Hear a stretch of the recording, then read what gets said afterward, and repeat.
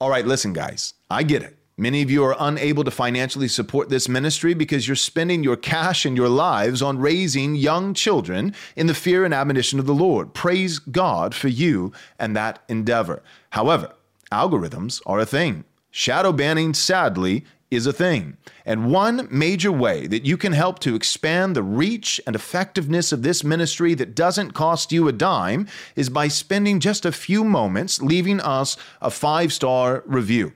Also, perhaps even more effective than that, you can share our podcast with a friend. We hope you'll take the time to do so. Thank you so much. God bless. Hi, this is Pastor Joe Webbin with Right Response Ministries, and I'm doing a quick live video right now. It's Tuesday. I typically don't go live and do videos like this on just a random day of the week, but I couldn't let this one slide. Yesterday, the Gospel Coalition released a good faith debate between Jen Wilkin and Jonathan Pennington.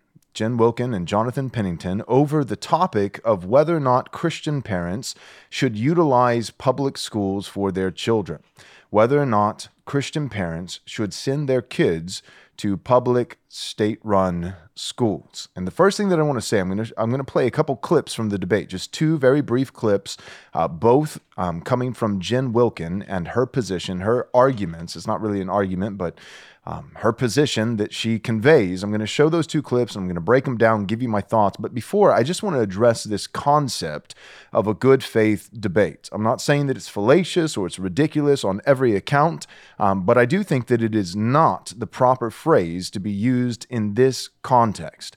Let me give you an example of a good faith debate. Good faith debate, what that means, what they're trying to communicate with that phrasing of a good faith debate is saying essentially that the debate is going to be charitable in nature. Its tone is going to be charitable, both sides towards one another. And what makes it good faith is not just a charitable or humble or winsome is probably what the Gospel Coalition would use to describe it, a winsome tone, a winsome manner towards one another. But the good faith phrasing, what that also conveys is that a Christian could take either side of the debate. That both options are viable options according to the Scripture, according to the Word of God. Now, for instance, let me give you an example of an actual good faith debate. A.D. Robles and I could have a good faith debate about baptism. And that's not because, just for the record, that's not because we're theological relativists. So we're not saying that both positions are biblically faithful positions. No, they're not. We could both be wrong. Although I doubt it. I think somebody's right in this particular instance. We could both be wrong, or one of us could be wrong, but we both can't be right about baptism. Paedo-baptism or credo-baptism, right? You either can baptize babies or you can't. You're either sprinkling or it's immersion. It's, your understanding of the covenants, the new covenant, nature of the new covenant. Is it regenerate church membership only? Regenerate in order to be positioned? What's the door into the new covenant? I believe, as somebody who is a Baptist, barely, most of my friends these days tend to be Presbyterians, and I've kind of have given by them, I've been given, my honorary Presbyterian card. But in regards to baptism, I do hold to a Credo Baptist position. I believe that the door is faith. The door into the new covenant is faith. And yes, I do see, for the record, the continuity between the old covenant with Israel, the nation state of Israel, and circumcision, and the continuity between circumcision under the old covenant and baptism for the new. However, I think that what matters is the timing, that timing is important. So baptism for belonging in the new covenant, likened to circumcision for belonging in the old covenant, yes and amen. I'm right there with you. But what gains you entrance? Right? There are different modes. Yes, Ruth could become a part of the old covenant and join Israel. Your people will be my people. Your God will be my God, even though she wasn't Israel by natural birth. So there are other ways in, but the predominant way into the old covenant was birth, physical birth. So after physical birth, the Hebrew male on the 8th day would be circumcised because they've been entered in, they've gained entrance into the old covenant by virtue of their natural birth. Well, in the same way, when it comes to the new covenant, the way in is new birth. And so we apply the signs and seals of baptism of the Lord's Supper right after entrance into the new covenant, which comes by new birth or spiritual birth rather than old birth, physical birth. So that is continuity, and yet we disagree in regards to the timing. Now, that could be a good faith debate. That could be a good faith debate. Good faith not meaning that we could both be right, but meaning that that there's a legitimate biblical argument to be made on both sides of the issue. There are legitimate Paedo-Baptist theologians throughout the ages for centuries now, and there are legitimate, and I know the Presbyterians are going to disagree, but there are legitimate Credo-Baptist arguments and theologians who have made those arguments for centuries now. The 1689 is not a trifle. It's a legitimate Reformed confession. It is historical. Nehemiah Cox is not someone to scoff at. Benjamin Keach is not someone to scoff at. John Gill. There are legitimate people and legitimate arguments made from the Scripture to back up this position. Modern guys who are living today, James White. On the other side of the debate, you've got guys like R.C. Sproul. You've got guys like Doug Wilson. In the same way, the 1646, right? The Westminster Confession of Faith is not a trifle. It is not something to be mocked. There are faithful guys on both positions. That doesn't mean both are right, because we're not relativists. These positions contradict one another. They cannot be simultaneously true. Either they're both wrong or one position is wrong, but they both can't be right. And yet we can have a good faith debate on that particular topic because there is a reasonable argument to be made from what we understand about the Scripture. When it comes to Christians putting their children in public schools today in America, right? Because you got to give a little bit of context with this debate. Jen Wilkin and the position that she's arguing for is not public schools somewhere else on the other side of the world, and it's not public schools in a different period of time. Public schools in America 50 years ago. She's talking about putting her kids in public school, which she did, and she says that in this debate. And she says that given the option, that she would do it again. Today, in 2023, in America, she would put her children in the public school system today. And what this is doing, right, it makes me think of the Hegelian dialect, right? This, it's the typical Gospel Coalition, third wayism kind of thing that ultimately, really what I think that accomplishes, and I think this is maybe not for everybody, but I think some of the people with the Gospel Coalition, this is actually the intent. I won't say for everyone. Some people it could be just ignorance, but I think some people, there actually is a malicious intent. What they're trying to accomplish with this third way argumentation is compromise, because not in every instance, but with this instance about public school and Christians utilizing public schools for their children, you're talking about one position that's correct and another position that's wrong, right? The position that's correct is that the children of Christians should not be in public schools. That is right. They should not. The position that is incorrect is the position that Jen Wilkin is arguing for, that Christian parents can send their kids to public school today in America in 2023. That is wrong. So a third way position somewhere in between is simply compromise. It's one thing's right, one thing's wrong. In a best case scenario, you're assuaging the consciences of Christians to adopt a position that's partly wrong. Maybe they land somewhere in between. So it's just some compromise. It's just some unfaithfulness. Worst case scenario is that you go all the way to Jen Wilkin's position and you're assuaging the consciences of Christian fathers and Christian mothers to put their kids in public school 40 hours a week from kindergarten all the way through 12th grade, which is a massive amount of compromise. That is a massive amount of what I believe, according to the Scripture, is unfaithful. So just even the framing, that's my first point, the framing of this debate, calling it a good faith debate, what that implies, or really outright expresses, is that a legitimate, reasonable argument from the Scripture, from a Christian worldview, could be made to support either position. And that is wrong. That is incorrect.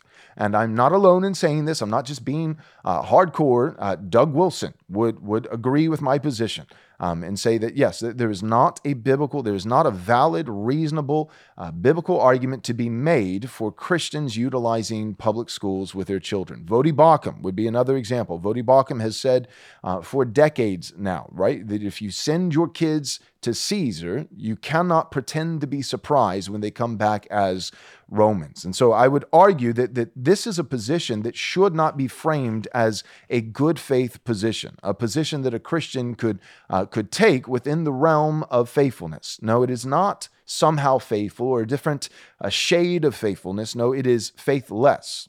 It is wrong. It is morally unpermissible. Now, that being said, let me read a text here. This is Ephesians chapter 6, verses 1 through 4. It says, "Children, obey your parents in the Lord, for this is right. Honor your father and mother. This is the first commandment with a promise, that it may go well with you and that you may live long in the land. Fathers, do not provoke your children to anger, but rather bring them up in the discipline and instruction of the Lord. Fathers have a moral obligation under God to raise their children in the discipline and instruction of the Lord." The Greek word that's used there is paideia. It means the instruction, the tutelage, the teaching, the curriculum. That God has a curriculum for children. There is a Christian curriculum for children that they must be trained up in. They must be trained up in. And I'm starting with this text to make this argument, and then I'm going to show a couple clips and break them down. The argument that I'm making is that the moral imperative for Christian parents in not sending their kids to public schools is not merely that Christians have an obligation to protect their children from falsehoods, to protect their children from perversion.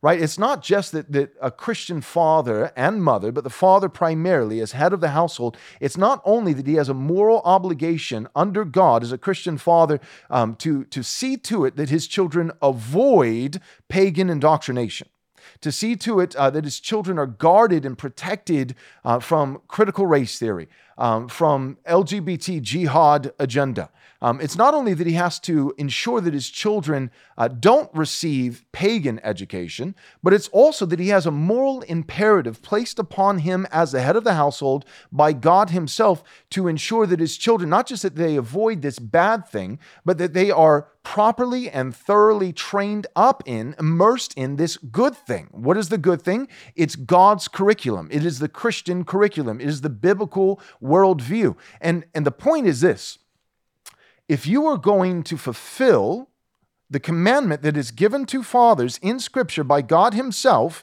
not to provoke your children to anger, but to bring them up, to raise them up, train them up, immerse them in the discipline and instruction of the Lord, to enlist them, enroll them in the paideia, the Christian curriculum that God has given to us in his holy word, that fathers must raise their children up in. If you're going to do that, one practical requirement is time.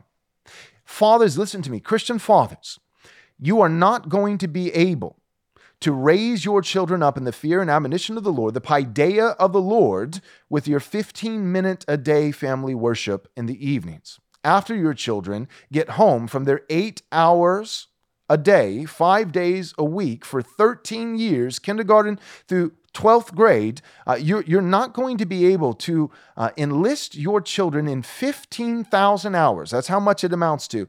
You're not going to be able to enlist your children and enroll them in 15,000 hours of pagan indoctrination, and then with 15 minutes in the evening, and then an hour and a half on the Lord's day, be able to sufficiently and thoroughly and biblically raise your children up in the Christian paideia. So it's twofold. One, you do have an obligation. Fathers are to provide and protect. Those are the two primary categories of a fatherly duty as head of the household when it comes to your wife and when it comes to your children. You must provide for them spiritually, provide for them physically, practically, put food on the table, put a roof over their head, clothe them, right? A father has an obligation to work outside of the home in such a way that he's able to protect his children and provide for his children physically and spiritually. And when it comes to spiritual protection, one thing that a father has to do is take his children to church and make sure that he takes them to a biblically faithful, orthodox, robust church, and not a he gets us compromised, seeker-friendly, watered-down megachurch, right? So he protects them from physically, he also protects them spiritually. Well, in the same way that a father has an obligation not to lead his family to a heretical church, he cannot put his kids in 15,000 hours of a heretical school. For any Christian father who says, I would never take, and see, this is the compromise. This is the blatant hypocrisy. For any Christian father who cares about sound doctrine, who would say, I would never take my children and my wife and enroll our family as members in a heretical, false doctrine, false teaching, word of faith, prosperity, gospel, seeker-friendly megachurch for an hour and 15 minutes once a week on Sunday. But I will put them in a public school for 40 hours a week, Monday through Friday. That is a contradiction. So the point is this. It's twofold. Not only do fathers have an obligation to provide and protect, on the protection side, to protect their children, to ensure that their children avoid pagan indoctrination, fathers also have an obligation not just to make sure that their children are protected from getting something that's bad, but to instill in their children something that is good. Not just protect, but provide. They must provide a Christian education. And if your children, for the very brief window of time that you have them in your home with you, approximately, give or take, 18 years, during those 18 years, when your children, Christian father, are under your roof, they're under your roof, they're in your home, you simply cannot afford 15,000 hours for them to be in a public school and expect with any reasonable expectation that you're going to sufficiently and thoroughly be able to train them up in the fear and admonition of the Lord, the discipline and instruction of the Lord, the Christian curriculum. Because a Christian curriculum, if it is to be thorough, if it is to be faithful, it requires far more than your 15 minutes a day of family worship in the evening. It is a full-time endeavor, all right? So that's the first thing. So I think that the framing is at best ignorant and at worst downright deceptive of calling this a good faith debate, because what that implies or outright conveys is that a Christian can reasonably and permissibly take both sides, both positions in this debate. And the answer is no. There is not, biblically speaking, in America in 2023, there is not a biblical argument to be made for Christians utilizing public schools. And back in the day, just for the record, public schools, the reason why there were Catholic schools early on in America and not a bunch of Protestant schools is because essentially, this doesn't mean that there weren't problems back then, but there was a dynamic difference between then and now. Primarily, the public schools were the Protestant schools. Not only was there prayer in public schools, not only was there Bible in public schools, there were catechisms in public schools in America. There were catechisms. That is long gone. Long gone. So, the argument that I'm making is that parents today, and I would say for a few decades now, but especially in 2023 in the United States of America, a Christian parent does not have a biblical leg to stand on when it comes to sending their kids to 15,000 hours of public school curriculum. That's just simply not a good faith position that a Christian can take today. Last disclaimer, and then I'll show the clip. Last disclaimer I want to make real quick is part of the good faith debate. They get into the concept of, well, what about Christians on staff at public schools, Christian adults who are a teacher in a public school, or they're an administrator in a public school, or a principal, or on the school board, or these kinds of things. That's entirely different. That's distinct from a parent sending their children to a public school for their formation, for being shaped, for being trained. There's a difference in an adult Christian going behind enemy lines to make a difference versus an adult Christian sending their 6-year-old child behind enemy lines for training. Let me say that again. There is a dynamic difference between an adult Christian going behind enemy lines to fight, to wage warfare, versus a Christian parent sending their 6-year-old child behind enemy lines to be shaped and formed and trained. That's dynamically different. Doug Wilson has said it like this even recently in one of his blogs. He said, can a Christian adult be a teacher at a public school? He said, yes, you just have to do so faithfully. Right? So you can't get up there and say evolution is true. And this, we all, evolved out of this primordial soup, and fish became lizards and lizards became, whatever, apes, and apes became man. You can't do that. That's not faithful. You can't lie. to children? Christians, right? I mean, that's what ultimately the question that we're asking. Can Christians, is it a viable Christian position to say that Christian adults can lie to children? No, of course not. So Doug Wilson, his position was saying, yes, a Christian can be in a public school as a teacher, a Christian adult, but they have to do so Christianly. They have to do so as a Christian. And he said, so you can work in a public school for approximately 2 to 3 weeks. Because if you do so faithfully, you'll probably get fired.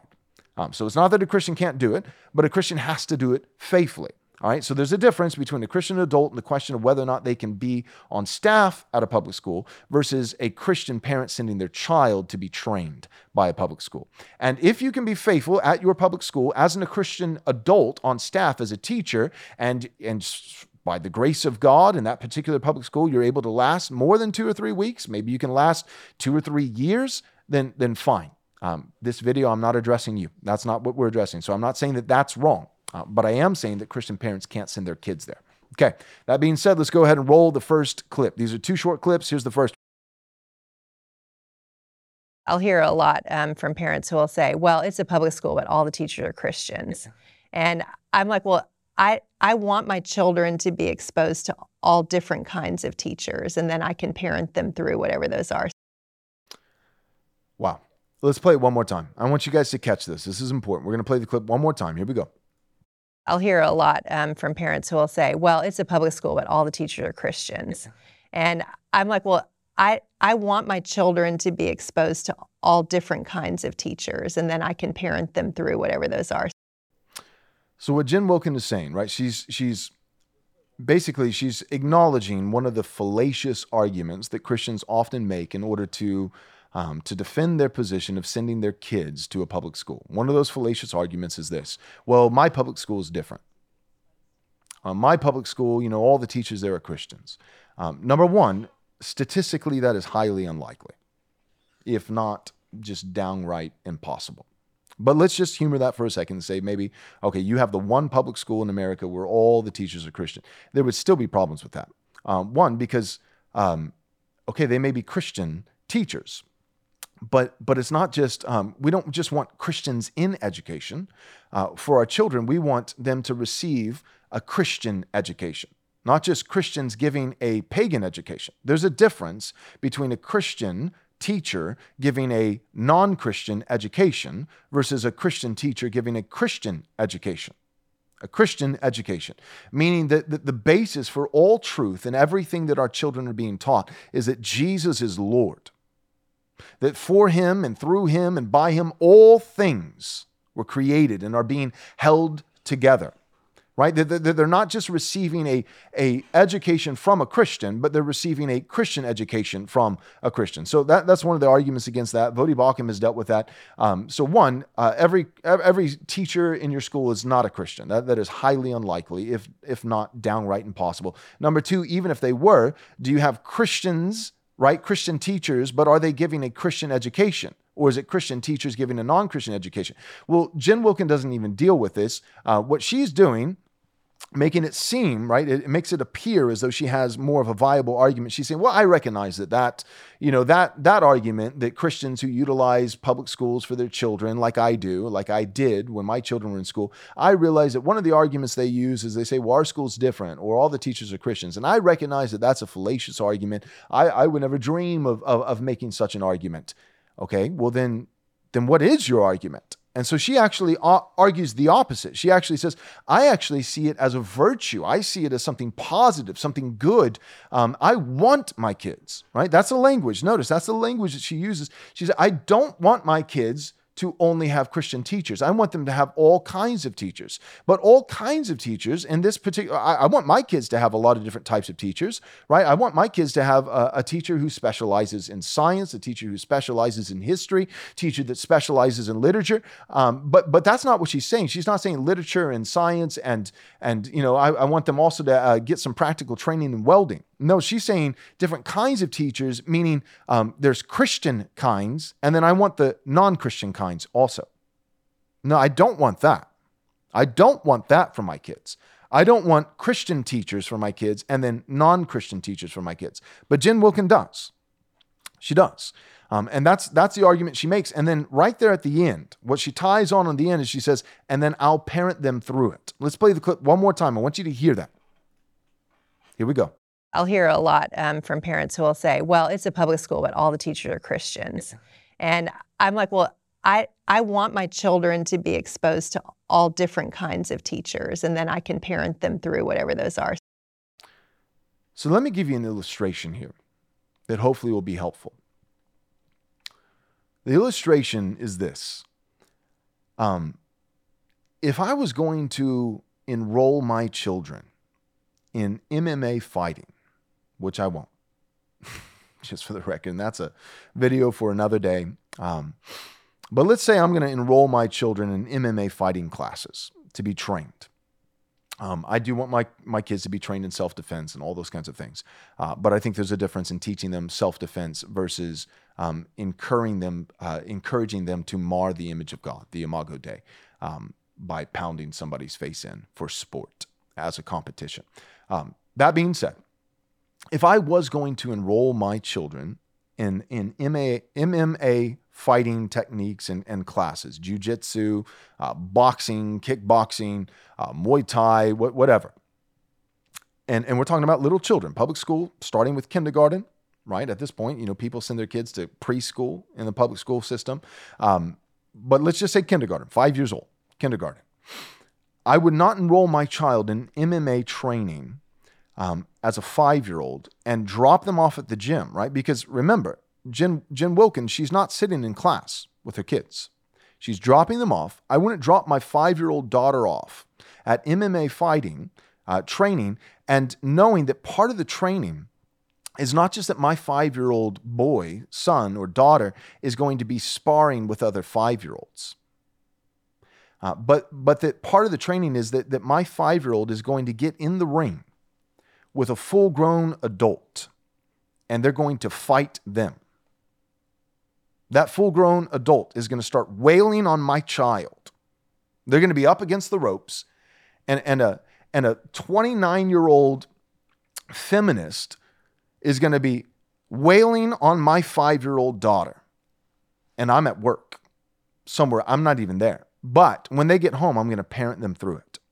Right? So when my child gets home and they're battered and bruised and bleeding, hopefully still alive, but battered and bruised and bleeding, then I'll parent them through it. That's the equivalent. No, that's not how Christian parents parent. No, you're not. You're going to parent them through it, but what are you parenting them through? You don't know what just happened. You weren't there. You're going to parent them through your 5-year-old's recollection of what happened. But that teacher, with you out of the room, with you out not even being present, that pagan teacher who hates God, if they're not a Christian. And again, I'm using her argument because her argument is she wants different kinds of teachers. She wants non-Christian teachers. So she wants pagan Christian or pagan teachers. And according to the word of God, there is no neutrality. There's no indifference, right? Romans chapter 8 says the mind of the sinful man is hostile. Not just neutral, not just indifferent, not uninterested, but hostile, at enmity toward God and his law. He does not submit to God's law, nor can he. He's unwilling to submit to the truth of God, God's law, the way that God made the world. The pagan mind is unwilling to submit to God's law and unable.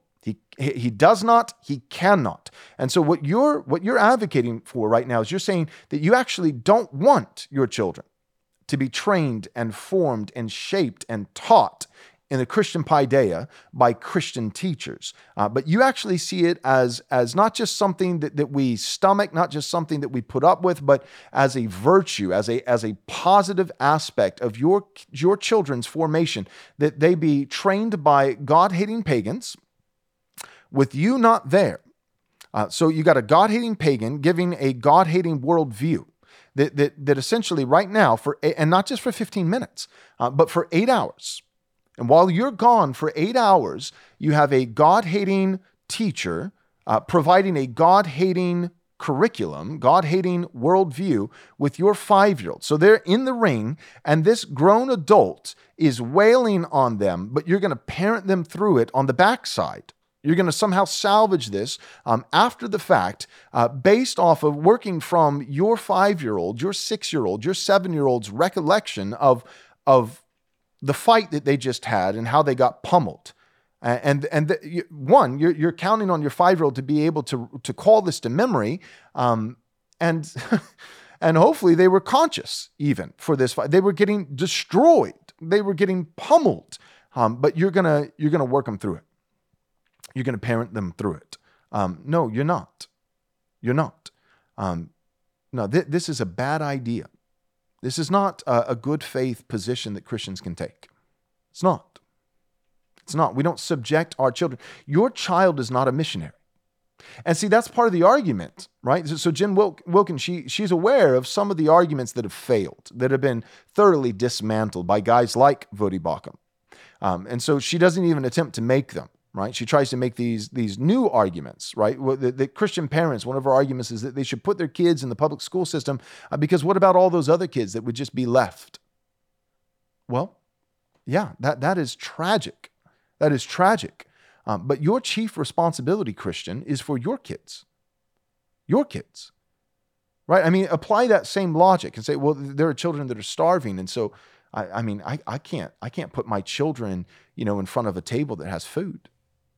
I can't, like if every Christian, at one point in the good faith debate, she says, if every Christian took their children out of the public school all at the same time, imagine the collapse and the calamity and how harmful it would be for all these kids who are left behind. And I would respond to that and say, praise God. Praise God.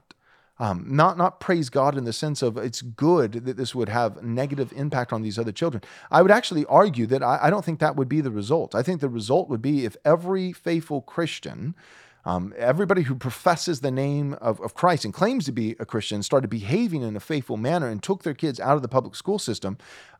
Even in the state of California, you have 10 million, 42 million is the population, give or take. 10 million of those residents profess to be Christians. If 10 million, a quarter, 25, and that's California, right? So if you take the nation as a whole, it would be over a quarter of the population takes their kids out of the public school system.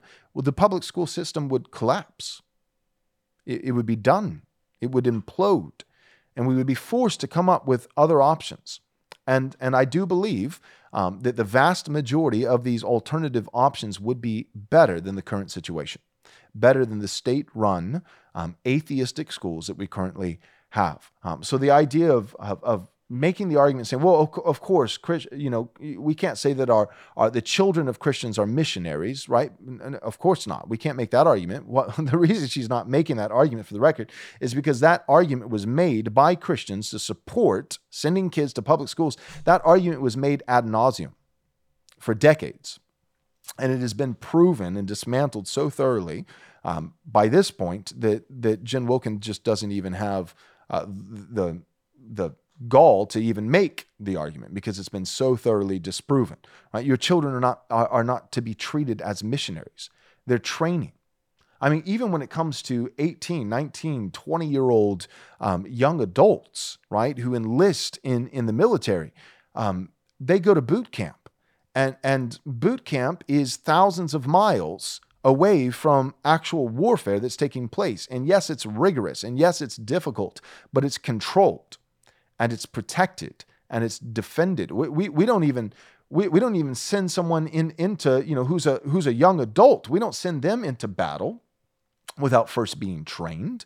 And the training doesn't happen on the battlefield. It's too late, right? The training doesn't happen at war. The training happens in preparation in a controlled environment before war. The imperative for Christian parents is not to treat their children as missionaries, as spiritual soldiers in the war, but rather to train them so that when they're ready, they would be shot out like arrows. But those arrows need to be formed first. They need to be sharpened. They need to be straightened. We need those arrows to be prepared before we shoot them out at the enemy. Okay, so let's go ahead and play the next clip. I don't want to covertly take over the public schools and make them Christian schools. Although I value, the ethics that would involve being in place in the public schools. But I think that because they're public schools, they need to serve a general population in a way that a Christian school doesn't. No. Okay, first, I do want to take over public schools. Now, I agree. I don't want to covertly take over public schools. I want to overtly take over public schools. I want the public school and I want the United States of America. I want the general public to be fully aware of what the Christian's intention is. And that intention is that, yes, we want to take over public schools. We want to see them shut down. We want to see them shut down. I believe that the public school system in America is past the point of being redeemed, that it needs to be shut down. We talk about some institutions. You can go inside and try to recapture some institutions. And other institutions, like high places in Israel, they need to be burned to the ground, and a temple to the Lord needs to be built right on top of the ashes. And I think the public school system in America today in 2023 would be an example of an institution that needs to be abandoned, and it ultimately needs to be overcome. It needs to be conquered. It needs to be conquered. So, well, she's saying, well, I don't want to take over the public school system. Well, I do. And I want to do it from the outside, or from the inside. I want to see faithful Christian adults at the school board meeting. I want to see faithful Christian adults, but not from the inside by sending in our secret agent 6-year-old. Now, your 6-year-old child is not meant to be sent in by Christian parents as the the TKO weapon to take down the public school. So I do want to overtake the public school system. I don't want to covertly do it. I don't want to do it deceptively. I want to do it overtly and say, yeah, this is wrong. And by God's grace, if he would be so gracious, he's going to empower us by his Spirit through both law and gospel to take this down and to set up better Christian alternatives. But the last thing that she said in that clip, I want to play it for you guys one more time, but the last thing she said in that clip is not just, I don't want to take them down, but basically saying, I don't want to take them down because the general public needs them. There are non-Christians, and these non-Christians need this non-Christian education because it's good for the general public. It's good for society. Play the clip again. I don't want to covertly take over the public schools and make them Christian schools, although I value, the ethics that would involve being in place in the public schools. But I think that because they're public schools, they need to serve a general population in a way that a Christian school doesn't. Because they're public schools, they need to serve a general population, right? She's essentially saying because it's a public school, it needs to serve the general public in a way that a Christian school doesn't. That is a pivotal fallacy. No, a Christian school, if it's truly Christian, it serves the general public better than a public school, than an atheistic pagan school. Period. The point that I'm making is this: a Christian school is not just better for Christian children or the children of Christian parents. It's better for everyone. The law of God is good, holy, and right. It's not just the morally right thing.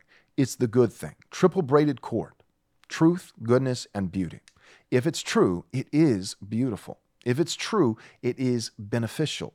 It is good. The right thing is the good thing. And the thing that is truly good for society, for human flourishing, is also that which aligns with the law of God and is morally right. Christian schools, hear me, Christian schools are not just a necessity for the children of Christian parents. Christian schools are a practical, not just spiritual, it's that, certainly, but also a practical benefit to everyone. Everyone. Salt and light benefits everyone. The gospel of Jesus Christ benefits everyone. It is better to be an atheist living in a Christian society with Christian principles and Christian law and Christian civil magistrates. Better to be a non-Christian in a Christian society than to be not only a Christian in a non-Christian society, but even a non-Christian in a non-Christian society. Pagans do not fare well in pagan societies. The Christian worldview is good for everyone.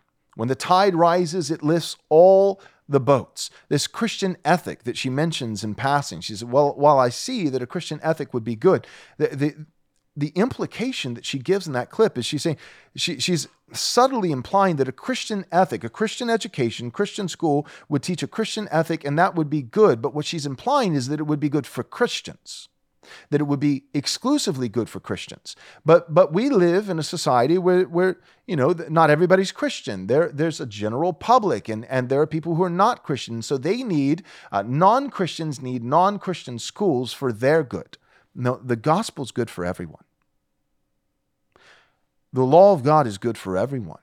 The Christian paideia is good for every child. Every child.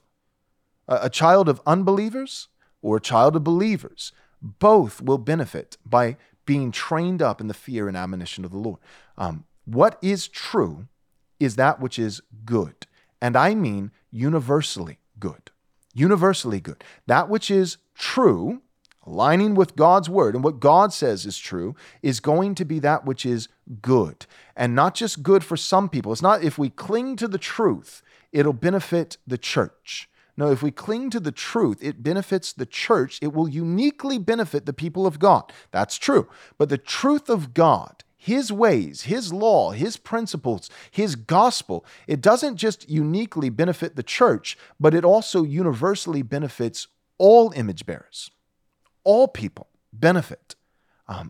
One of the most loving things that we can do, not just for our own children, not just for Christian children or children of Christian households, but benefit all children.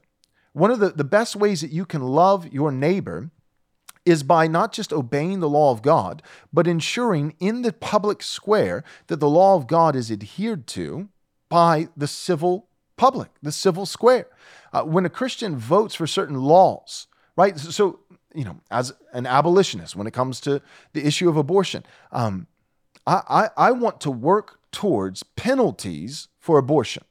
And not just penalties for the abortion doctor, but penalties for the mother who goes to have her unborn child murdered and consents to that murder, is complicit in that murder, and the father, if he consents to that. I want penalties for him too. I don't want just abortion to be unavailable. I don't want abortion just to be illegal. I want abortion to be criminalized. I want there to be penalties, equal penalties, not just some penalties, but whatever the penalty would be for a mother taking her 3-year-old child to a back alley with a hitman and paying him to shoot that child in the head and murder them in cold blood. I want that, whatever that penalty is, I want that same penalty for a mother who goes to an abortion doctor and drags her baby by virtue of it being in her womb and pays him in order to kill her unborn child. I want the same penalty, equal penalties. Equal penalties, here's the argument, real short. Equal penalties ensures equal protection. You cannot say that it's equal protection if it's not an equal penalty. So equal penalties is equal protection, and equal protection is necessary in order to actually back up the argument of equal dignity, equal sanctity, equal value. If you're going to say that the child in the womb really is a child, that they really are a human being, that they really are an image bearer, not half of an image bearer, but a whole image bearer, a whole human. If you're going to attribute to the unborn child 100% personhood as an image bearer of the living God, created in the image of God with the full sanctity of life. If you're going to say equal value for the unborn, then to back that statement up, to say we value the unborn just as much as those who are born, then you have to say equal value means then we ensure equal protections. And if it's going to be equal protections, it has to be equal penalties. Now, if I vote for a law like that, or I give my vote for a political candidate who's given a promise to ensure and put down bills on the table to try to pass laws like that, that benefits everyone. I'm not just doing that because I think it's good for Christians. No, I'm doing that for children in the womb who very well may be born and grow up and live their entire lives from birth to death and never receive the Lord Jesus Christ as Savior through faith. And yet it's still in their benefit.